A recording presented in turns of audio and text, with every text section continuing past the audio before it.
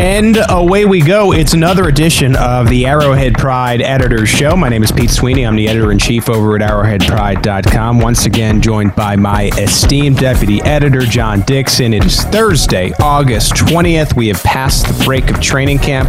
We would be in the dog days of training camp if we were up at St. Joe sweating it out, but it's the virtual world we're living in right now. How is training camp treating you, John? Well, we're busy. It's more of a load to do it this way. I'll say that. But, you know, it's like anything else that everybody else is having to go through. We're just having to deal with it as it comes along for you this time. And maybe sometime somebody can do something for us. Yeah, it's wild because we're working from home right now. I'm not able to go in. I'm usually able to be on the ground. But the Chiefs are keeping the interview opportunities coming. We're jumping on Zooms. And so there's just a lot of things the Chiefs are saying. And so we try to keep you as updated as we can at Arrowhead Pride. Anyway, we got a great show for you today. We got Good Morning Football's Kyle Brandt, who will join us for segment 2. A really good interview. We discuss his new podcast. He recently had Tyrann Mathieu on. We talk about Patrick Mahomes, the perception of the Chiefs. So stick with us. That'll be in segment 2. And, of course, we'll finish up, as we do on every Thursday edition of the Arrowhead Pride Editors Show, with the best Chiefs thing I heard all week. But we start with some injury updates. Now, I had talked last show, John, about my worry meter when it came to Chief safety Juan Thornhill. I am feeling a little bit better as we reconvene today because Juan Thornhill on Wednesday returned to the practice field on a limited basis, and I think this is exactly what you wanted to see. Now, it isn't full participation. Andy Reid was very clear in noting that, but I think this is the first step to him potentially being ready for what is, and I hate to scare you here, 21 days away, Chiefs-Texans on Thursday night. Well, you know, it's interesting how these things go. You know, by Tuesday night, we'd gotten ourselves all worked up to the idea that Juan Thornhill wasn't going to be back. We'd signed 2 safeties, Tedrick Thompson, and apparently, as soon as he gets through the COVID testing, right, this former Miami Dolphins safety, Adrian Colbert. Yep. Right. And so we'd all pretty much convinced ourselves that Juan Thornhill wasn't going to be back in time for the season. And then the next day, he's out on the practice field getting ramped up to play. So, yeah, I feel a lot better, too. And, you know, I just think, just a quick point, I just think this is a sign of the times a little bit, too. Sure. Right? Where you need depth at every position. Normally, in a non-pandemic training camp world, we would see the signings of Tedrick Thompson and Adrian Colbert potentially and say, oh, man, there's something really wrong about Juan Thornhill's rehabilitation. And something sketchy going on here. We probably would have been correct, but you need the depth at every position because you just simply don't know what's going to happen. So good to feel like I'm if you listen to on Tuesday's show, I'm bringing my meter back down from a 5 to a 3 on the Thornhill worry scale. Thank God. Yes, that is, I know that it was on the minds of everybody. So I'm glad I was able to get that out. We do have some other injury notes, John. Apparently you got it right in front of you. You can go through them as you may. No, that's okay. Well, we still have Frank Clark missing practice. He's got a stomach virus, apparently, not the COVID, as Andy Reid keeps explaining to us. Something to monitor, because last year he had some issues there where he ended up losing 20 pounds, and these issues also date back to his days as a Seattle Seahawk. So I hate to bring up the worry meter again. So I'm intrigued now because this is lingering. He had a stomach issue. He returned to practice already at training camp, right? And then now is out again. So not a good sign there. Well, you know, I kind of get that. You try and power through it one day, and it's like, I can't do it. You know, I gotta get coach. I gotta get back out again. I would not be worried if there had not been those past issues. That's my only right. Last year, remember, he ended up in the hospital, and they couldn't figure it out. And it was something that people talked about, did he have COVID? What was going on with that? But it's pretty clear that that isn't the case. He's being tested every day, even when he's got a stomach virus, right, I presume, because he's going to have to be tested every day, or else he will have to go through the 3-day process to get back in the facility. So they're pretty sure that that's not what this is. Of course, they know what Eric Fisher has. He's got a concussion. He's still in the protocol for the time being. More groin injuries from Sammy Watkins, Antonio Hamilton, Dion Yelder. Brian Pringle still out with a knee injury of some kind. We don't know much more about Ricky Seals-Jones, who was carted off the field on Tuesday, and then a strained hamstring from Lavert Hill. This is just the kind of thing that we deal with every year. The big problem was Juan Thornhill, so I personally am feeling a lot better about that situation. And now we can talk about things like maybe Adrian Colbert is somebody they're thinking about being a cornerback in the early part of the season, or maybe they're just bringing him in so that if they have to make an emergency call later in the season, they'll have a guy that they at least had some exposure with during training camps. He'll have some idea of what to do if they have to call him in suddenly. So, lots of things that could happen here. Plenty of analysis on Colbert. This actually broke right before the Nerd Guys went on. So if you're hearing this and have not listened to the AP Laboratory, want some more details on what Colbert can bring to the table, go back and listen to that. But yeah, I think it is a depth move. And don't forget, Brett Veach throws these darts every year. And I think this could be an example of that, where maybe he had a write-up from a few years back, and maybe he has some upside, and we'll see how he does as he tries to stick with the Chiefs. Moving on to a starting cornerback for your Kansas City Chiefs. Here we go. That's what I'm talking about. Bashaud Breeland. So you probably are wondering why I'm playing this rap song behind me, and it's because Bashaud Breeland got word from the NFL that he would indeed be suspended 4 games. So the first thing he did was go to Instagram and post this music video. He's also a musician on the side with his apology. And so Breeland said, as previously announced by the league, I've received a 4-game suspension for off-the-field matters. I post this today because I want to apologize publicly to the entire Chiefs organization, my coaches, teammates, family, and fans. I accept full responsibility for my actions, and I look forward to getting back on the field with my teammates to defend our Super Bowl title. Thank you to everyone for your continued support, and let's go Chiefs. There you go. So, first ever, I think, rap video in history posted with an apology. But Breeland, it seems like he's accepting the suspension. I know there had been word of potential appeal process. It sounds like it's going to be 4 games. And I thought what was interesting here is when this type of thing comes down, usually there's more information if there were going to be an additional suspension with the April incident.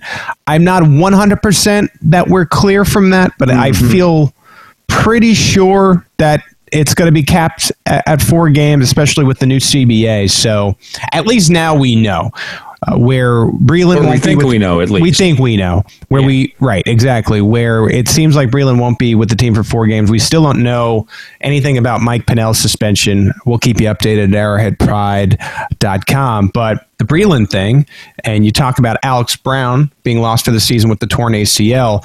Andy Reid was asked about cornerback depth on Wednesday. As far as the young corners, we'll see. Time will tell here as we go, but we've got a good nucleus of guys, and it'll all sort out here in the next couple of weeks, and everybody's working hard and getting a lot of reps, which is good, and we should be fine there. Andy Reid has to say that, and I appreciate that. He's the head coach. There's never going to be an Andy Reid quote where he says, no, yeah, we're panicked. We are not feeling good about our cornerback depth at the moment. It is a concern, and not that it's a concern right now for me. I think I noted this in the last show. I get all my hits and stuff jumbled a little bit, but I just think they're one injury or one problem at the cornerback position away from serious issue. And that's my worry at this point. I wonder what they can do there. I think safety help is important, right? Because 3 safety looks will help alleviate some of those concerns. I know that Dan Sorensen took a step in a lot of people's eyes last year where he had that play in the playoffs, and for lack of better terms, it was really dirty, really nice play by Dan Sorensen. And if Thornhill can be back, I think you feel a lot better with the defensive back room in general. Cornerback is a concern, though, and it would make me feel better if I could be on the ground and say, oh, look at rookie L'Jarius Sneed. He looks like he could at least step in for a few games. Or look at Bo Pete Keys. It looks like, all right, maybe there is something there where you can throw him in, see how he does, and Mahomes is good enough to lead your team to victory. You can't. I don't know. I hope so. I hope the Chiefs are in that place. That's the big thing that we're missing in the season of coronavirus, is that we don't have the opportunity to make our own evaluations from the sidelines during training camp. And I'm talking about the press, not necessarily the fans. It's great that the fans get to make those evaluations. We appreciate those when the fans say what they think as well. But nobody's getting to do it except a couple of guys from a few media outlets. And they're really not telling us a whole lot. And even if they did... Yeah, that's not on them either, too. Yeah. So the way this works for the fans out there is once training camp is closed to fans, all bets are off even when it comes to reporters. The team can basically say to reporters, here is the protocol. And you look at Green Bay, it actually is a little harsher in Green Bay where they're being really specific about the type of articles you can write. You're not even really allowed to do a 53-man roster projection because fans will know, okay, this person is at practice and they don't infer certain things. So I don't like it. I think it's bad for the league. I understand it in the coronavirus pandemic, and because other teams are doing this, you want to be on the same playing field. It needs to be something the PFWA and the NFL adjust when there is no pandemic, hopefully next year, to get things back to normal. Because this is not only the ramp-up period, and we joke about that because it's such a buzzword now. This is the ramp-up period usually for excitement in the league. And this, in a sense, curbs that excitement build-up a little bit. Now, sure does. Millions of people are going to watch opening night. I don't doubt that. But it is a worse ramp up, and it is less excitement, I think, going in when you just don't really know anything. And in a lot of ways, the concern would be that just like working at home, that a lot of businesses didn't try for their employees before the pandemic. And there's a lot of those employees that will never go back to the office when the pandemic is over and everything is back to normal. They'll still be working at home because employers found out, oh, this actually works pretty well. My worry is that NFL teams will go, oh, well, this Zoom conference call is a pretty cool idea for the media. And hey, it's great that, we didn't have to do X, Y, and Z during training camp because of the pandemic. What if we just said, yeah, we're going to keep doing that? So this could fundamentally alter the kind of coverage that teams get. It's just ultra controlled. I worry about this season too. I don't think any reporters will be in the locker room, and I think that's going to go fine. I don't think there's going to be a dip in ratings. I don't know if the locker room doors will ever open again. That's a problem for another year. It's probably something the listener cares a little bit less about than I do, but there you go. We care, so we're going to talk about it. That's my I guess, breakdown of media relations. Should care a little bit because it could change what we see in the future. That's my thing, and I know that it impacts my day-to-day greatly when it comes to trying to find captivating stories. Where you, the listener, will be affected is if locker room doors are closed forever, you won't get to know your players as well, especially on a day-to-day basis. It's not so much the national guy that's going to get the okay to go in and talk to Tyrann Mathieu one-on-one. I think that'll still happen. It is the day-to-day local beat guys now, the Herbies, the Vahes, Sam, Adam Teicher, who writes a really good feature. Myself, thank you. I respect those guys so much. Anyway, it's those type of stories that you would lose out on if you're not able to build relationships with these guys. And deep background goes away. We are always talking about things that we know more about than we're saying because we get information outside the normal stream that is on deep background, to use the journalistic term, where we can't say where we got it or what we really know, but we can kind of allude to things because we know stuff is going on. Right. And this happens in every kind of reporting, not just sports reporting. And that channel is now closed. You don't get the opportunity to say to a player as they're walking out of the locker room, hey, off the record, what about this? Or a coach or anybody else, or encounter them in the elevator. I used to get lots of information talking to people in the elevator.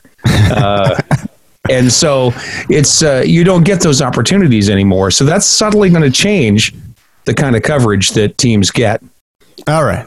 We will take your invoices for this Journalism 101 course. Thank you. Moving on. Andy Reid on Marcus Kemp. Marcus Kemp, wide receiver, back with the Chiefs after the injury last year. We always knew this to be a possibility. It looked like he had a tryout the other day, and now he's back with the Chiefs. And I thought it was interesting to hear Andy Reid and just how high he is on wide receiver Marcus Kemp, who we maybe thought the Chiefs were done with. I'm so glad that he's back now, because he was playing the best football he'd ever played since we've had him here when he got hurt. And it was a shame that happened, and now he's getting a chance to come back. It looks like he's worked his tail off. We worked him out yesterday, and he did a great job with it. So he needs to get himself into football shape as he goes, but he took some reps today and did a nice job with it, and we'll just see how it goes. But we need depth at that position. You know that. They're in the secondary, because they do quite a little bit of running. Marcus Kemp last year tore his ACL and MCL back in August, actually, of 2019. So here we are 1 year to follow that. And I actually remember Kemp last year, and it's true, you could notice that he was coming on in the preseason. And this is another guy who maybe could push to be part of this Chiefs somewhat expanded roster this year. Yeah, I think so. And the other thing, too, is that we remember that Marcus Kemp is an outstanding special teams player. Right. And we always see that the Chiefs value versatility in players. It allows them to more flexibility in how they construct their roster. You know, if you got a wide receiver who is a fine special teams player, he's going to be a better guy to have in the wide receiver room, as long as you're not pushing out a guy that has more talent as a wide receiver. So this is, to me, an indicator that Marcus Kemp might be back on the active roster this year, but he certainly could be a practice squad guy. It seems to me it's been amusing as we watched them make Aliva Hifo the new CJ Spiller for the team, put him on the roster, off the roster, wave him, cut him. And this last run, he was just here for 3 days. I personally feel like the Chiefs were thinking, we need to get a guy like Marcus Kemp. Right. And then all of a sudden it occurred to us, we could get Marcus Kemp. Right. The team did choose not to tender him, and so it was a little in flux, and I guess the rehab went well. They probably said, let's see what you got when you're healthy, and came back. Maybe 5 months ago the rehab wasn't going well. Right. These are the things we don't know. And maybe 5 months ago they looked at it and said, this isn't going to guy. We don't think he's going to be ready. And now that they, had this hole that they weren't filling with the undrafted players, are like, well, what if we took a look at him? And now they seem like they're okay with his rehab. So we'll see if Kemp can crack this roster, that 6th or 7th wide receiver role. I want to get to Anthony Hitchens, and we had noted in detail that we're not on the ground right now, so I wanted to pull this question and answer. So normally I'll just play the player, but Adam Teicher, ESPN, he is able to be on the ground. So he described a moment in practice, and Hitchens kind of followed, and it has to do with running back Clyde Edwards-Helaire. Hey, I wanted to ask you about a play from today's practice. I think it was in the 2-minute period, maybe early in the team period, when Clyde caught a pass out in the flat and you came up to make a play and he kind of made a little move on you. Where does that move rank in terms of good moves you've seen in the open field over the years? And who's the best back in that situation you've ever played against, it one-on-one in the open field? Yeah, to take you back to the play, it was 2 minutes, and it was a perfect play for his position, having the tight end in line, and I kind of got rubbed by the tight end going vertical, and I had to work over the top, which is hard, and then making a play on a guy like that in space makes it even harder. But it's a good play and a good setup for him. And he made a quick move. It's smart because it was a 2-minute situation, and he got all the yards, and he didn't have to get out of bounds. So he knew, he was thinking of the situation. So he cut back across the field, and we eventually got him down, and they kick a field goal. But yeah, he's one of the better players in this league, and will be one of the better players in this league at making people miss in open space. And if I had to pick one guy when I was younger, early in the league, it'd probably be Shady when he was in Philly. He was one of the shiftiest players in the open field. LaShawn McCoy is still, and I know they had this period, this cup of coffee last year. LeSean McCoy is a borderline Hall of Famer. And so to make that comparison and to talk about LeSean McCoy when he was younger. Now, this is not the McCoy, again, last year and now with the Tampa Bay Buccaneers. This is the younger McCoy with Philly and I guess for a period in Buffalo. So that's a pretty good comparison, especially for a guy that's going one-on-one with him now every day in practice. The other day on Bleacher Report, Peter Schrager said that you should be drafting Clyde Edwards-Helaire with the number 1 overall pick. We heard that from Louis Riddick. I'm telling you, that is 2,000 yards from scrimmage type numbers. I know maybe not everyone plays fantasy. That's 2,000 yards from scrimmage type numbers as a rookie because you'd be taking him over Christian McCaffrey. This is just starting to remind me of the pre-Mahomes conversations where the only people who really knew about Patrick Mahomes were the guys that were getting videos and texts from the inside the Chiefs organization. You're starting to hear those rumblings on the national level of just how good this guy is. Wow, I think individually that's really exciting for a Chiefs fan to know that maybe he's in that area, that window. But what can that do for a guy like Tyreek Hill or Travis Kelce when all of a sudden you have to be worried just as much in the flat, in the backfield, so on and so forth? Maybe all these guys are saying, okay, look at Clyde, look at Clyde. What I'm saying is I try to curb myself here, I've said it, I think, a couple of times. I think you might be looking at the greatest offense of all time for one season in 2020 if Clyde is as good as they say he's going to be. Yeah, well, that's always the problem. Right. Does that translate to on-field production? You know, we've had these kinds of moments before, even as Chiefs fans, where we think, oh my God, this guy's going to be incredible. Right. And then the reality doesn't quite match up with that. That said, there's just nothing about Edwards-Helaire at this point that isn't just incredible and encouraging. And so you'd rather have that than not have that. You know, you'd rather be at this point saying, oh yeah, you know, this guy's going to be a beast than saying, oh yeah, he can't even hang on to the ball in practice. Right. You know, all the it's better than the alternative. And this leads me to my secondary point with running backs. We kind of forgotten about Darwin Thompson, who was an exciting player, I think, for Chiefs fans last year. They drafted him in the 6th round. We had high hopes coming out of training camp, never really led to any success when it came to the regular season, barely played. I think he had the 1 touchdown.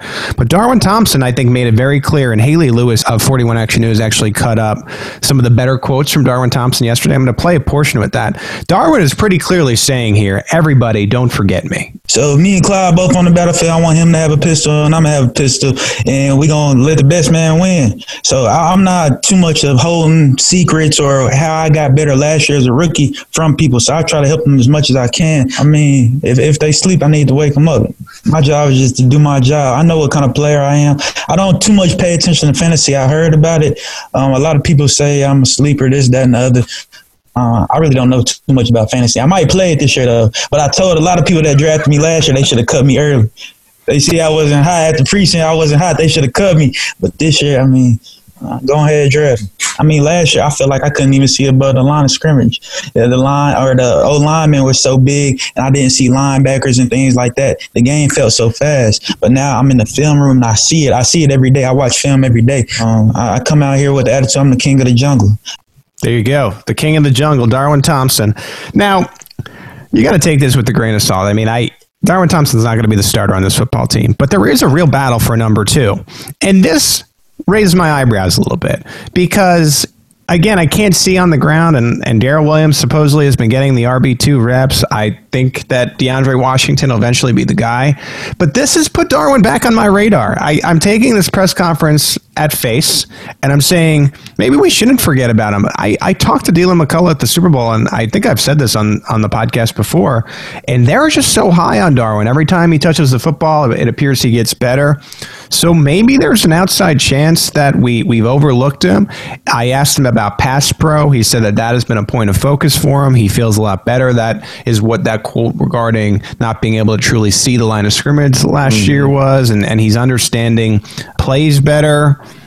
who knows? This is COVID, right? So we don't know. Maybe we open up our eyes and all of a sudden the first depth chart will have Darwin Thompson at RB2 and it'll feel like it came out of nowhere, but maybe it shouldn't. Well, I love this kid. I've loved this kid since the first time he gave an interview at training camp last year. I love his attitude.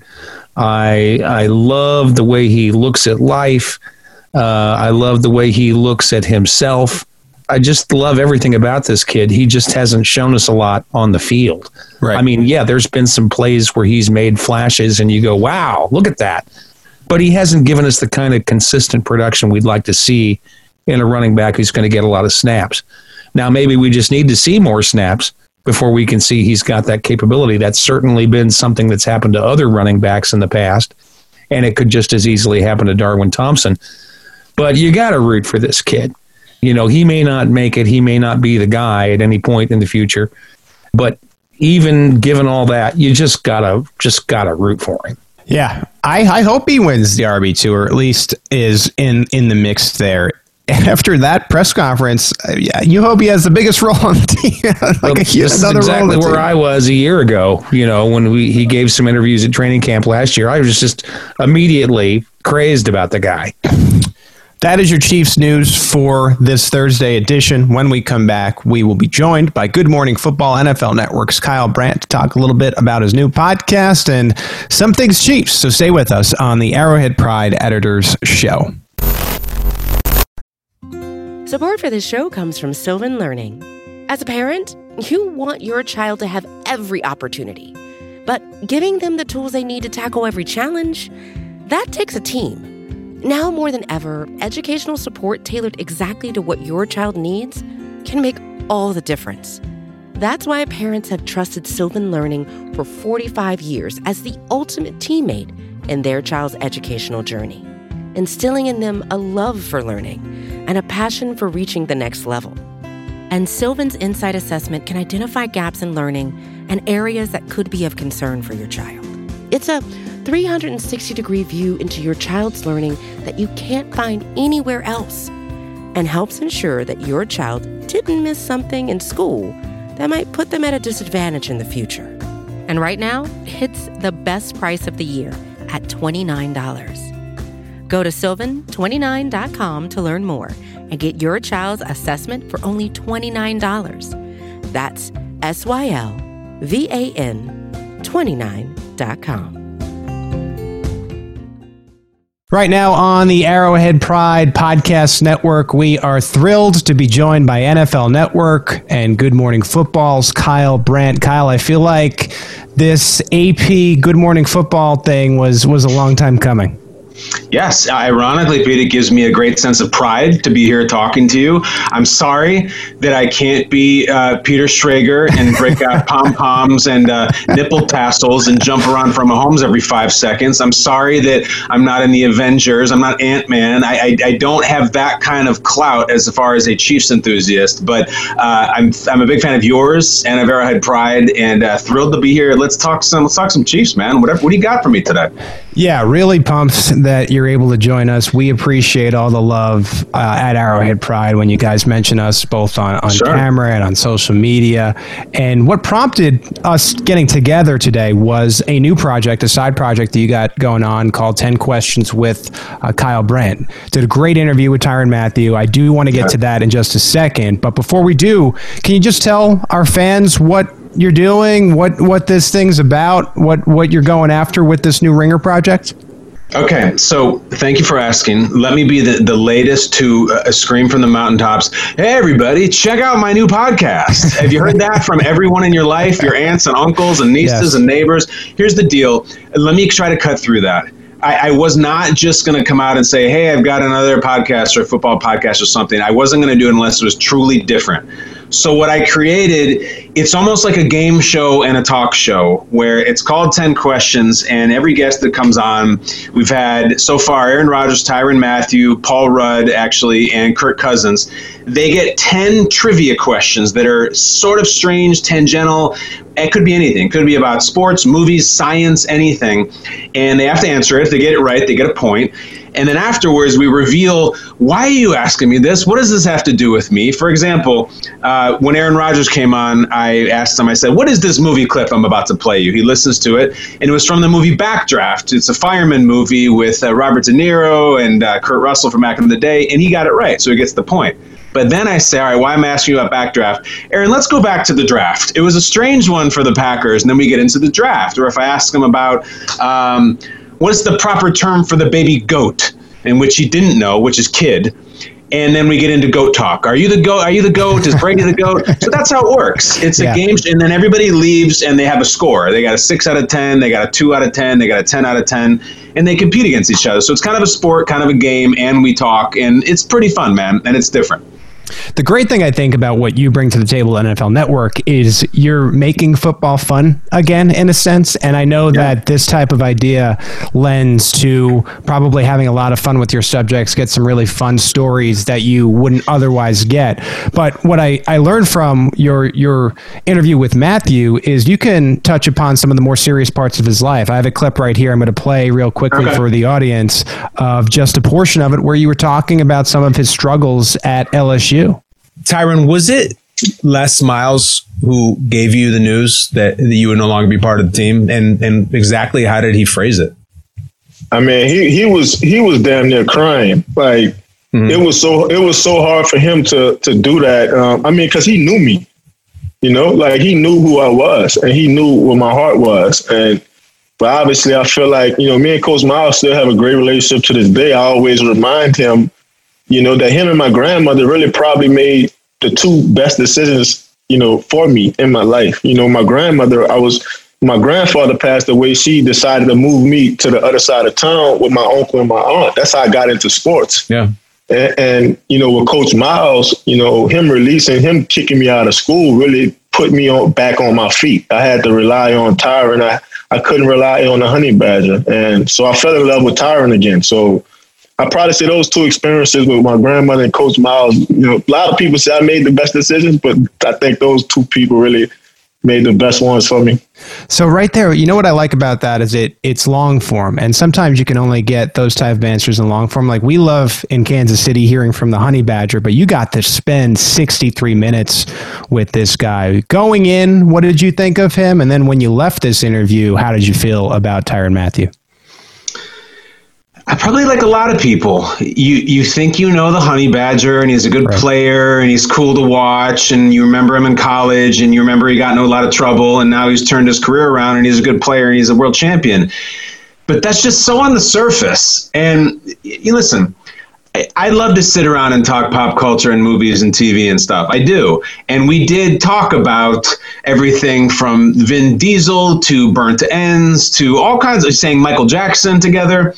But with Tyrann Mathieu, there are so many different layers. You have to go really deep. He has been through unbelievable, unspeakable violence and terrible, heavy childhood history, just unbelievable things. So you can't just jerk around with him. And the clip that you just played right there was part of what I wanted to get into. The fact that he sits there and says, me being kicked out of LSU was one of the 2 greatest moments of my life, 2 greatest decisions ever made for me. That moment for a lot of people would break them. It'd be humiliation. They would fall into despair and depression. It made him. And that kind of answer from Tyrann is so incredible. He goes into this dichotomy that he had. That was so fascinating, where he in college at the height of his fame, he really believed that he was the Honey Badger.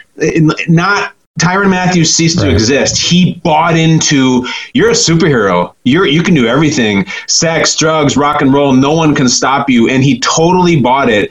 And he gets into this idea that I kind of forgot who Tyrann Mathieu was. I was the Honey Badger. It's like a superhero who, Peter Parker just believes that he's Spider-Man, and he forgets about the kid who he really is. Right. It felt a lot like a childhood star, like Macaulay Culkin or Lindsay Lohan or one of these who's just way too much fame when they're not ready for it, and then the drugs come and the vices, and I mean, he did not hold anything back, and it's miraculous that he's standing there on the podium with a Lombardi trophy and a Super Bowl champ and a big contract and respect, because his journey was wild, and we got into a lot of it.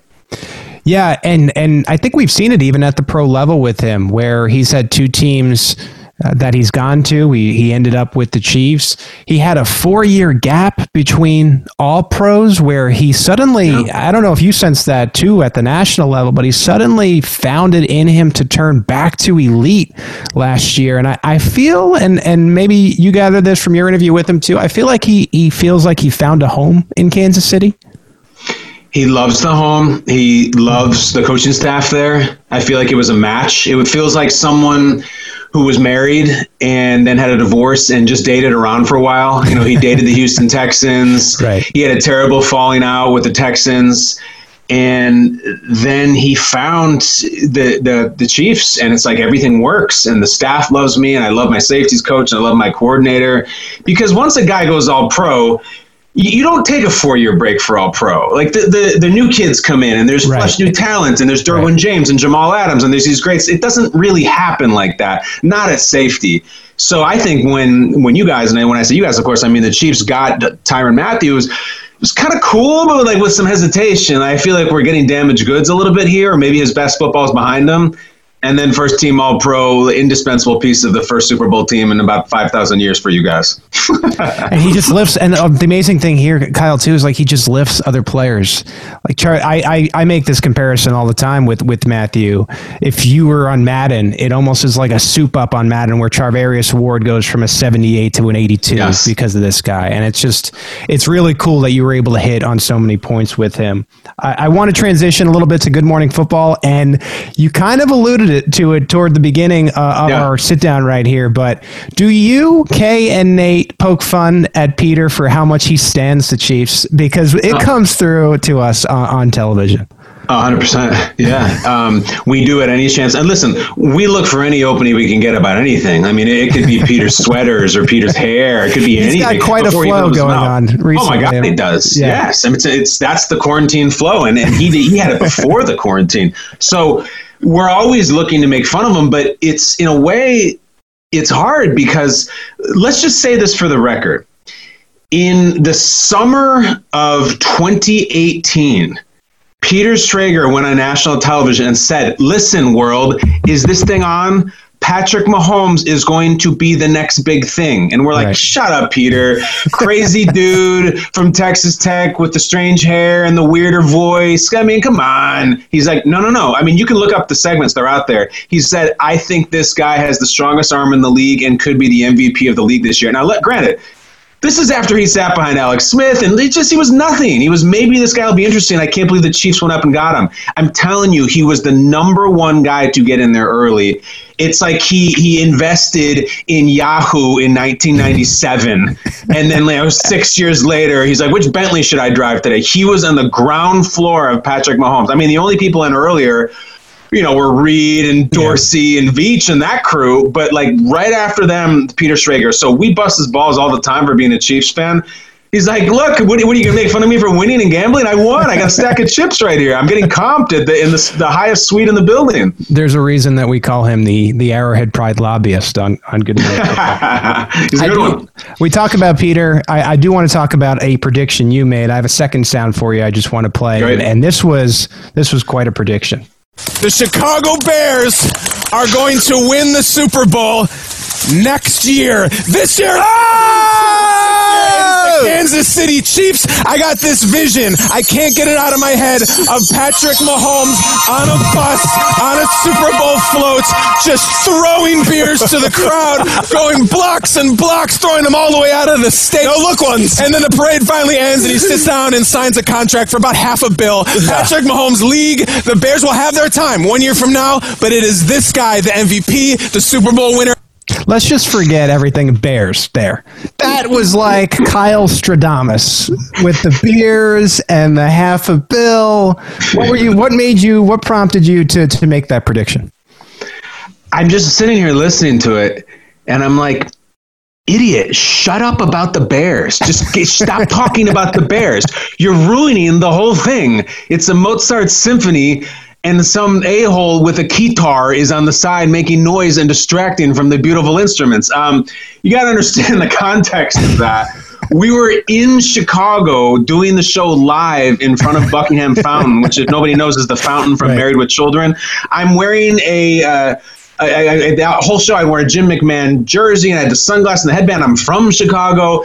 And so I couldn't help but throw Chicago some love, and they were playing that night against the Packers. So I wish I could shut up about that. But that show where we do Super Bowl predictions is one of the most nerve-wracking shows every single year. And I felt, I was just going to do the Bears because we were there. But the Chiefs, I don't know. Like, honestly, my serious answer about it is I think the Chiefs weren't in the Super Bowl the year before because of a coin toss. I really felt that way. If they win the coin toss, they're not stopping them.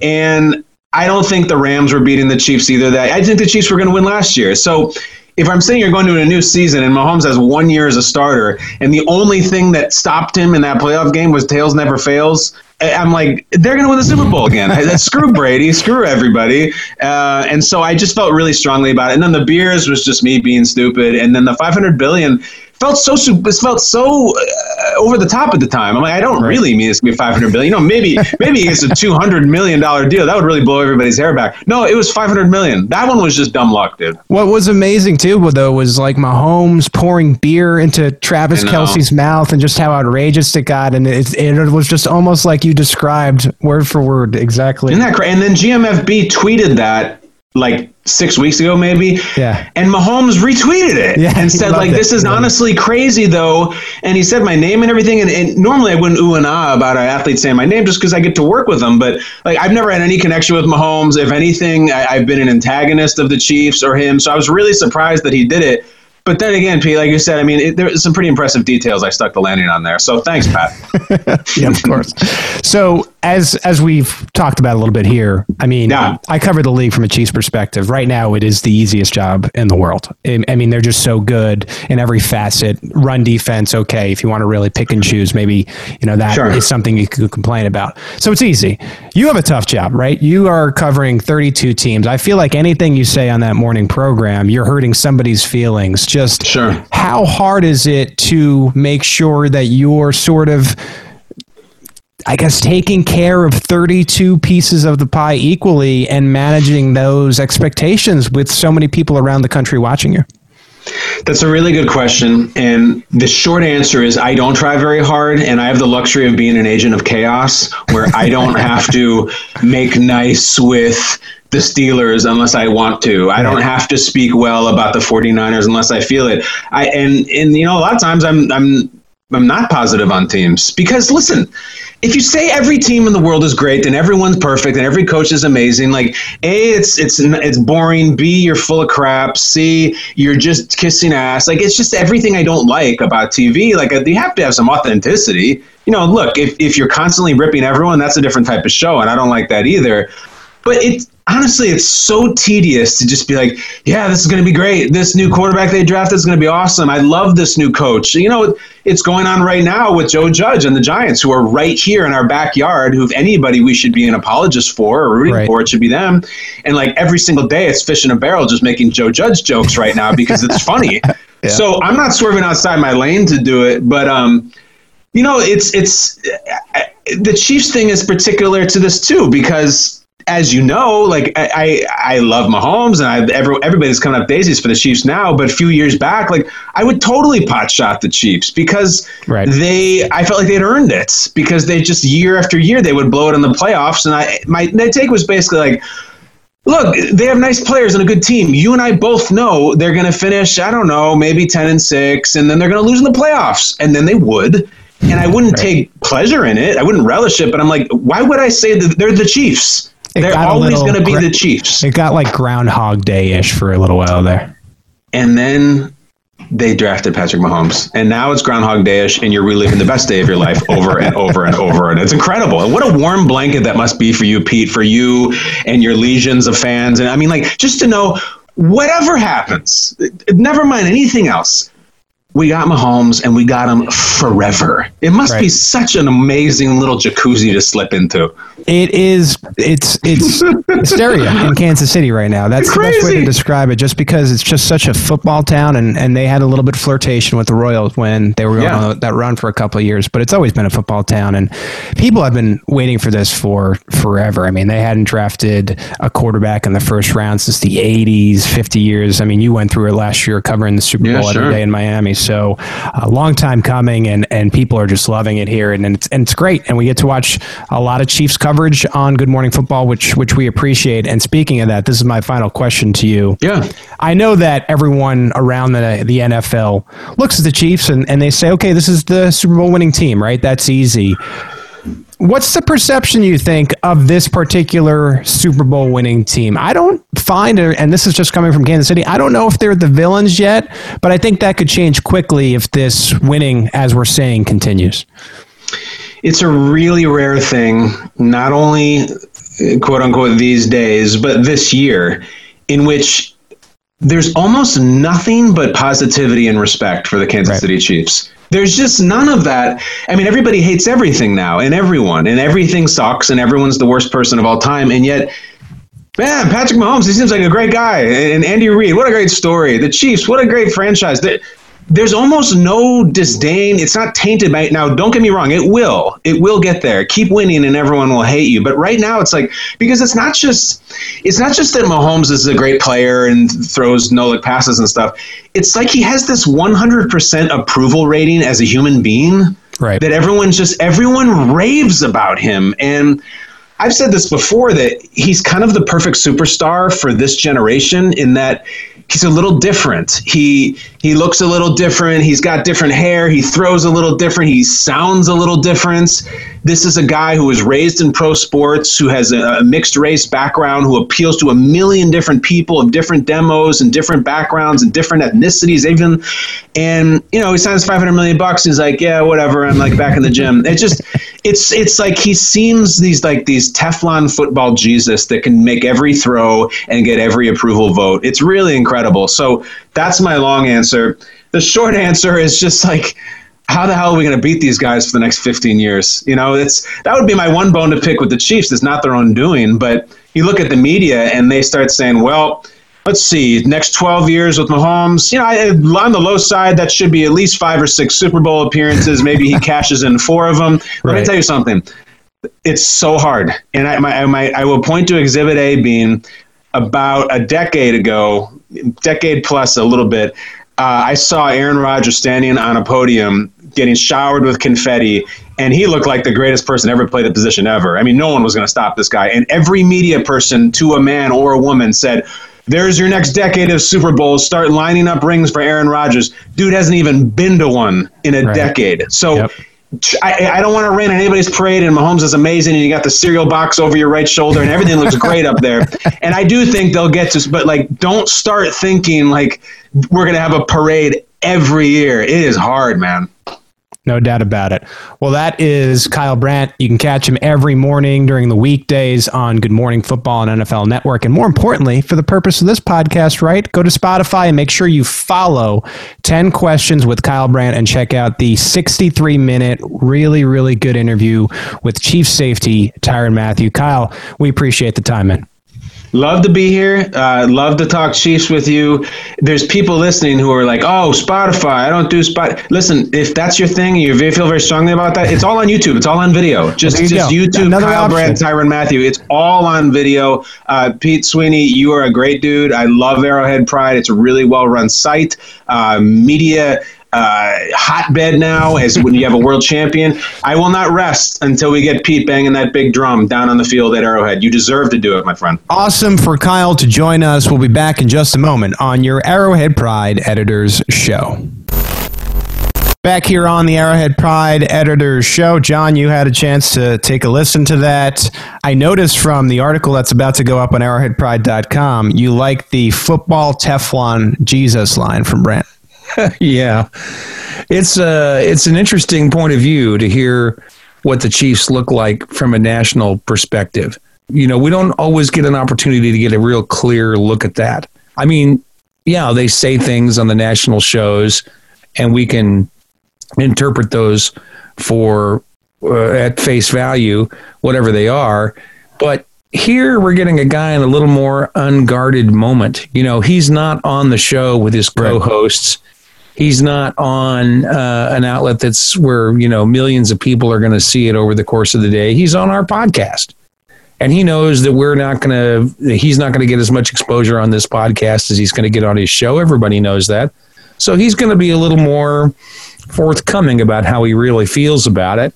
And I thought his remarks about the Chiefs and Mahomes were spot on. And I have to tell you, it never really occurred to me that Mahomes is essentially a star for this decade. He's the star of 2020 or the 2020s, depending on how you want to look at it. Right.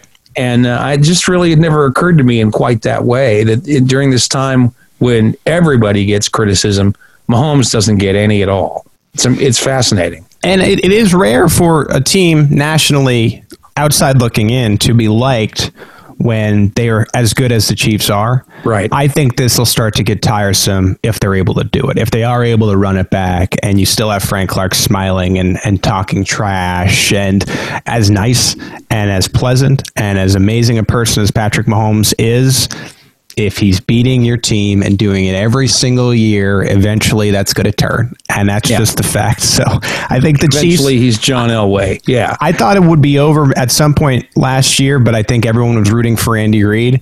If the Chiefs continue to have success this year and are able to run it back, I think you're looking at a villain situation in what would be 2021, where it's like, we can't let another team dominate like the Patriots did. And that's going to be awesome, right? That, as a Chiefs fan, wow, you're going to be this new Patriots. So handle that pressure well if it does happen. Again, that's why they play the games, right, John? So we'll see. Right. We'll see. Well, it could play out differently. I mean, Brandt's making it pretty clear that he thinks that the Chiefs will become the villain if they continue to have the success that they do. But I'm not ready to rule out any possibility with Mahomes. He just doesn't act like someone who will ever be seen as a villain, even if he's beating your team consistently. And I don't know, maybe my perspective is flawed because, when we've had players like that who've routinely frustrated us, the John Elways, the Warren Moons, the Tom Bradys, we've found ways to find fault with them, and maybe those ways are unfair. Peyton Manning. Yeah, Peyton Manning. There you go. And we've found ways to villainize them, and maybe other teams will, and fans of other teams will find ways to villainize Mahomes. But about what? Right. And that was the point that I thought was most interesting about what Brandt said about it was he's 100% approval rating. And that's exactly the way to put it. Take away the Patriots allure with how they've maybe bent the rules and stuff like that, though. Mm-hmm. Tom Brady, the individual, I know a lot of people get into Deflategate and whatnot, but there's not a lot to dislike about Tom Brady. Yet I'd maybe say, aside from if he's playing for your team with the Tampa Bay Bucks, he's among most hated athletes in the NFL. And it's hard to believe a world where that happens to Patrick Mahomes right now. Mm-hmm. Peyton Manning, you take him outside the Denver Broncos. Is he really that unlikable? So I think there'll be ways to villainize the Chiefs just because they're winners. But I don't quite agree that Brady is somebody that you couldn't criticize. You brought up the Deflategate thing, and I think to a certain extent the Dark Lord has put some shade on Brady's reputation. Belichick casts a shadow over him. But I also think he's very cold. I've never gotten any kind of really human vibes out of the guy. I at least got human vibes out of Elway, so much that I could respect him. Peyton Manning always struck me as a machine. But none of that applies to Patrick Mahomes. So I don't know. I think when it comes to Brady this year will be big. A lot of people have that question of, is it Belichick? Was it Brady? Mm-hmm. Can he still sustain that success in Tampa? There's the terrible scenario for Brady's legacy. And I understand he's 43. It simply doesn't matter. Where if this goes horribly in Tampa, people are going to say, critics are going to say, historians, it was Belichick. Mm-hmm. And he could have been doing that with any other quarterback. That's a huge risk in leaving New England if you really do care about the legacy part of this, because now you really have to prove that you can have success with Bruce Arians. And I think the Bucs are going to be pretty good. I've noted that I think they're going to win the NFC Championship a number of times. You're on record with that, and I'm not going to let you forget. But there is that off scenario where they have a horrible year, and it will always be a stain on what would have been perhaps the greatest career of all time otherwise, and not to say that it won't be, but there will be that stain on it for Tom Brady. Well, we don't think about Joe Namath with the Rams now. Right. And he, that was an ill-considered move, and there's other players like that, but I don't think his reputation messed up that much. Are you talking about Jet Favre? Yeah. Right.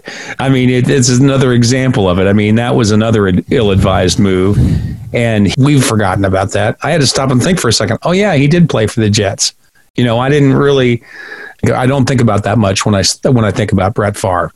I mean, his legacy is secure.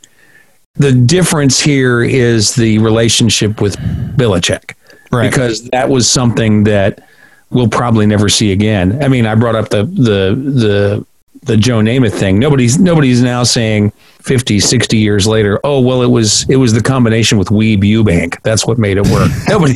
Nobody's saying that. And maybe a long time from now, people won't be saying that about Brady and Belichick. But right now, that's part of the narrative. That's what'll be interesting is how long that carries on. We got a nice tangent show out of the Arrowhead Pride Editors show. We went on a reporter's tangent on the first segment, and we got a legacy tangent for segment 3. Want to end with the best Chiefs thing we heard all week, and this was from Fox 4 of someone discussing the fact that Arrowhead Stadium will be allowing fans to tailgate, albeit with some social distancing mixed in. Can tailgate social distance, I can have a beer, and my buddy 2 times Tony, he can be 6 feet away, he can have a beer too. It doesn't matter. So there you go. A Chiefs fan looked like it was on the plaza. Let's play it one more time. Can tailgate social distance, I can have a beer, and my buddy 2 times Tony, he can be 6 feet away, he can have a beer too. It doesn't matter. So this gentleman and his friend 2 times Tony will be among the 22% of 17,000 fans at Arrowhead Stadium when opening night happens, it sounds like. And I know there's a lot of takes on this. The Kansas City Star editorial board condemned the Chiefs for opening the stadium to fans. Around the league, there's been different teams that have said no fans. The Chiefs are still going in with this, and I know a lot of fans are happy about that. I don't really think it's necessary to get into the politics of this, but we're going to see how it goes. Chiefs fans at Arrowhead, John. Well, there's so much money involved in this, right? And there's things that fans care about, like what will the salary cap be next year? There's so much money involved. It's just unreasonable to expect that if the NFL teams have an opportunity to put fans in the stadiums, they're going to do it if their local authorities are going to allow them to. And I can't really, I know this is wrong. I know it's wrong. But I really can't get myself too worked up about that. Yeah. Fans want the games. They want to be able to go to the games.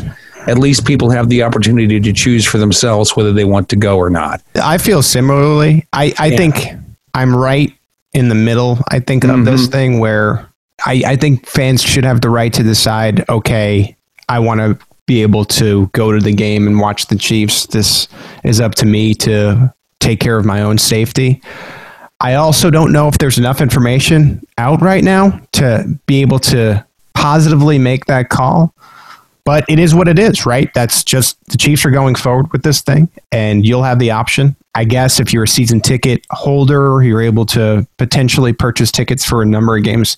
There's going to be season ticket holders that can't go to certain games they're going to want to go to, which is just a product of what has happened. But again, this is the direction the Chiefs are going, and we know that there is at least one happy Chiefs fan. Can tailgate social distance, I can have a beer, and my buddy 2 times Tony, he can be 6 feet away, he can have a beer too. It doesn't matter. So that's the best Chiefs thing I heard all week. What? This is why I'm laughing about this so much. When you tweeted that clip the other day, I sent it to a friend of mine who is a rap producer. He produces rap songs for people, and he calls himself Tony 2 times. And I sent this to, actually I sent it to him on Facebook and said, what are you, famous now? and he is. And he is, although the name is backwards. But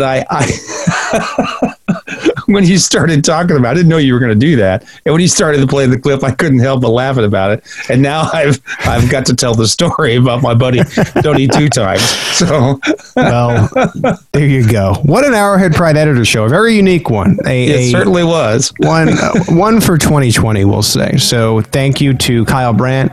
Thank you to, of course, my deputy editor across from the line, John Dixon. Thank you to Tony 2 times for making an appearance, I guess. You can follow John at Arrowhead Phones. I am at PG Sween. Also, please follow at Arrowhead Pride. We'll keep the From the Podium podcast coming so you can get to hear from your Chiefs. We will be back with you next Tuesday. You can catch the Arrowhead Pride Lab on Monday. Between now and then, keep it locked in at arrowheadpride.com for all your Kansas City Chiefs news and updates. We thank you for joining us on the Arrowhead Pride Editors Show.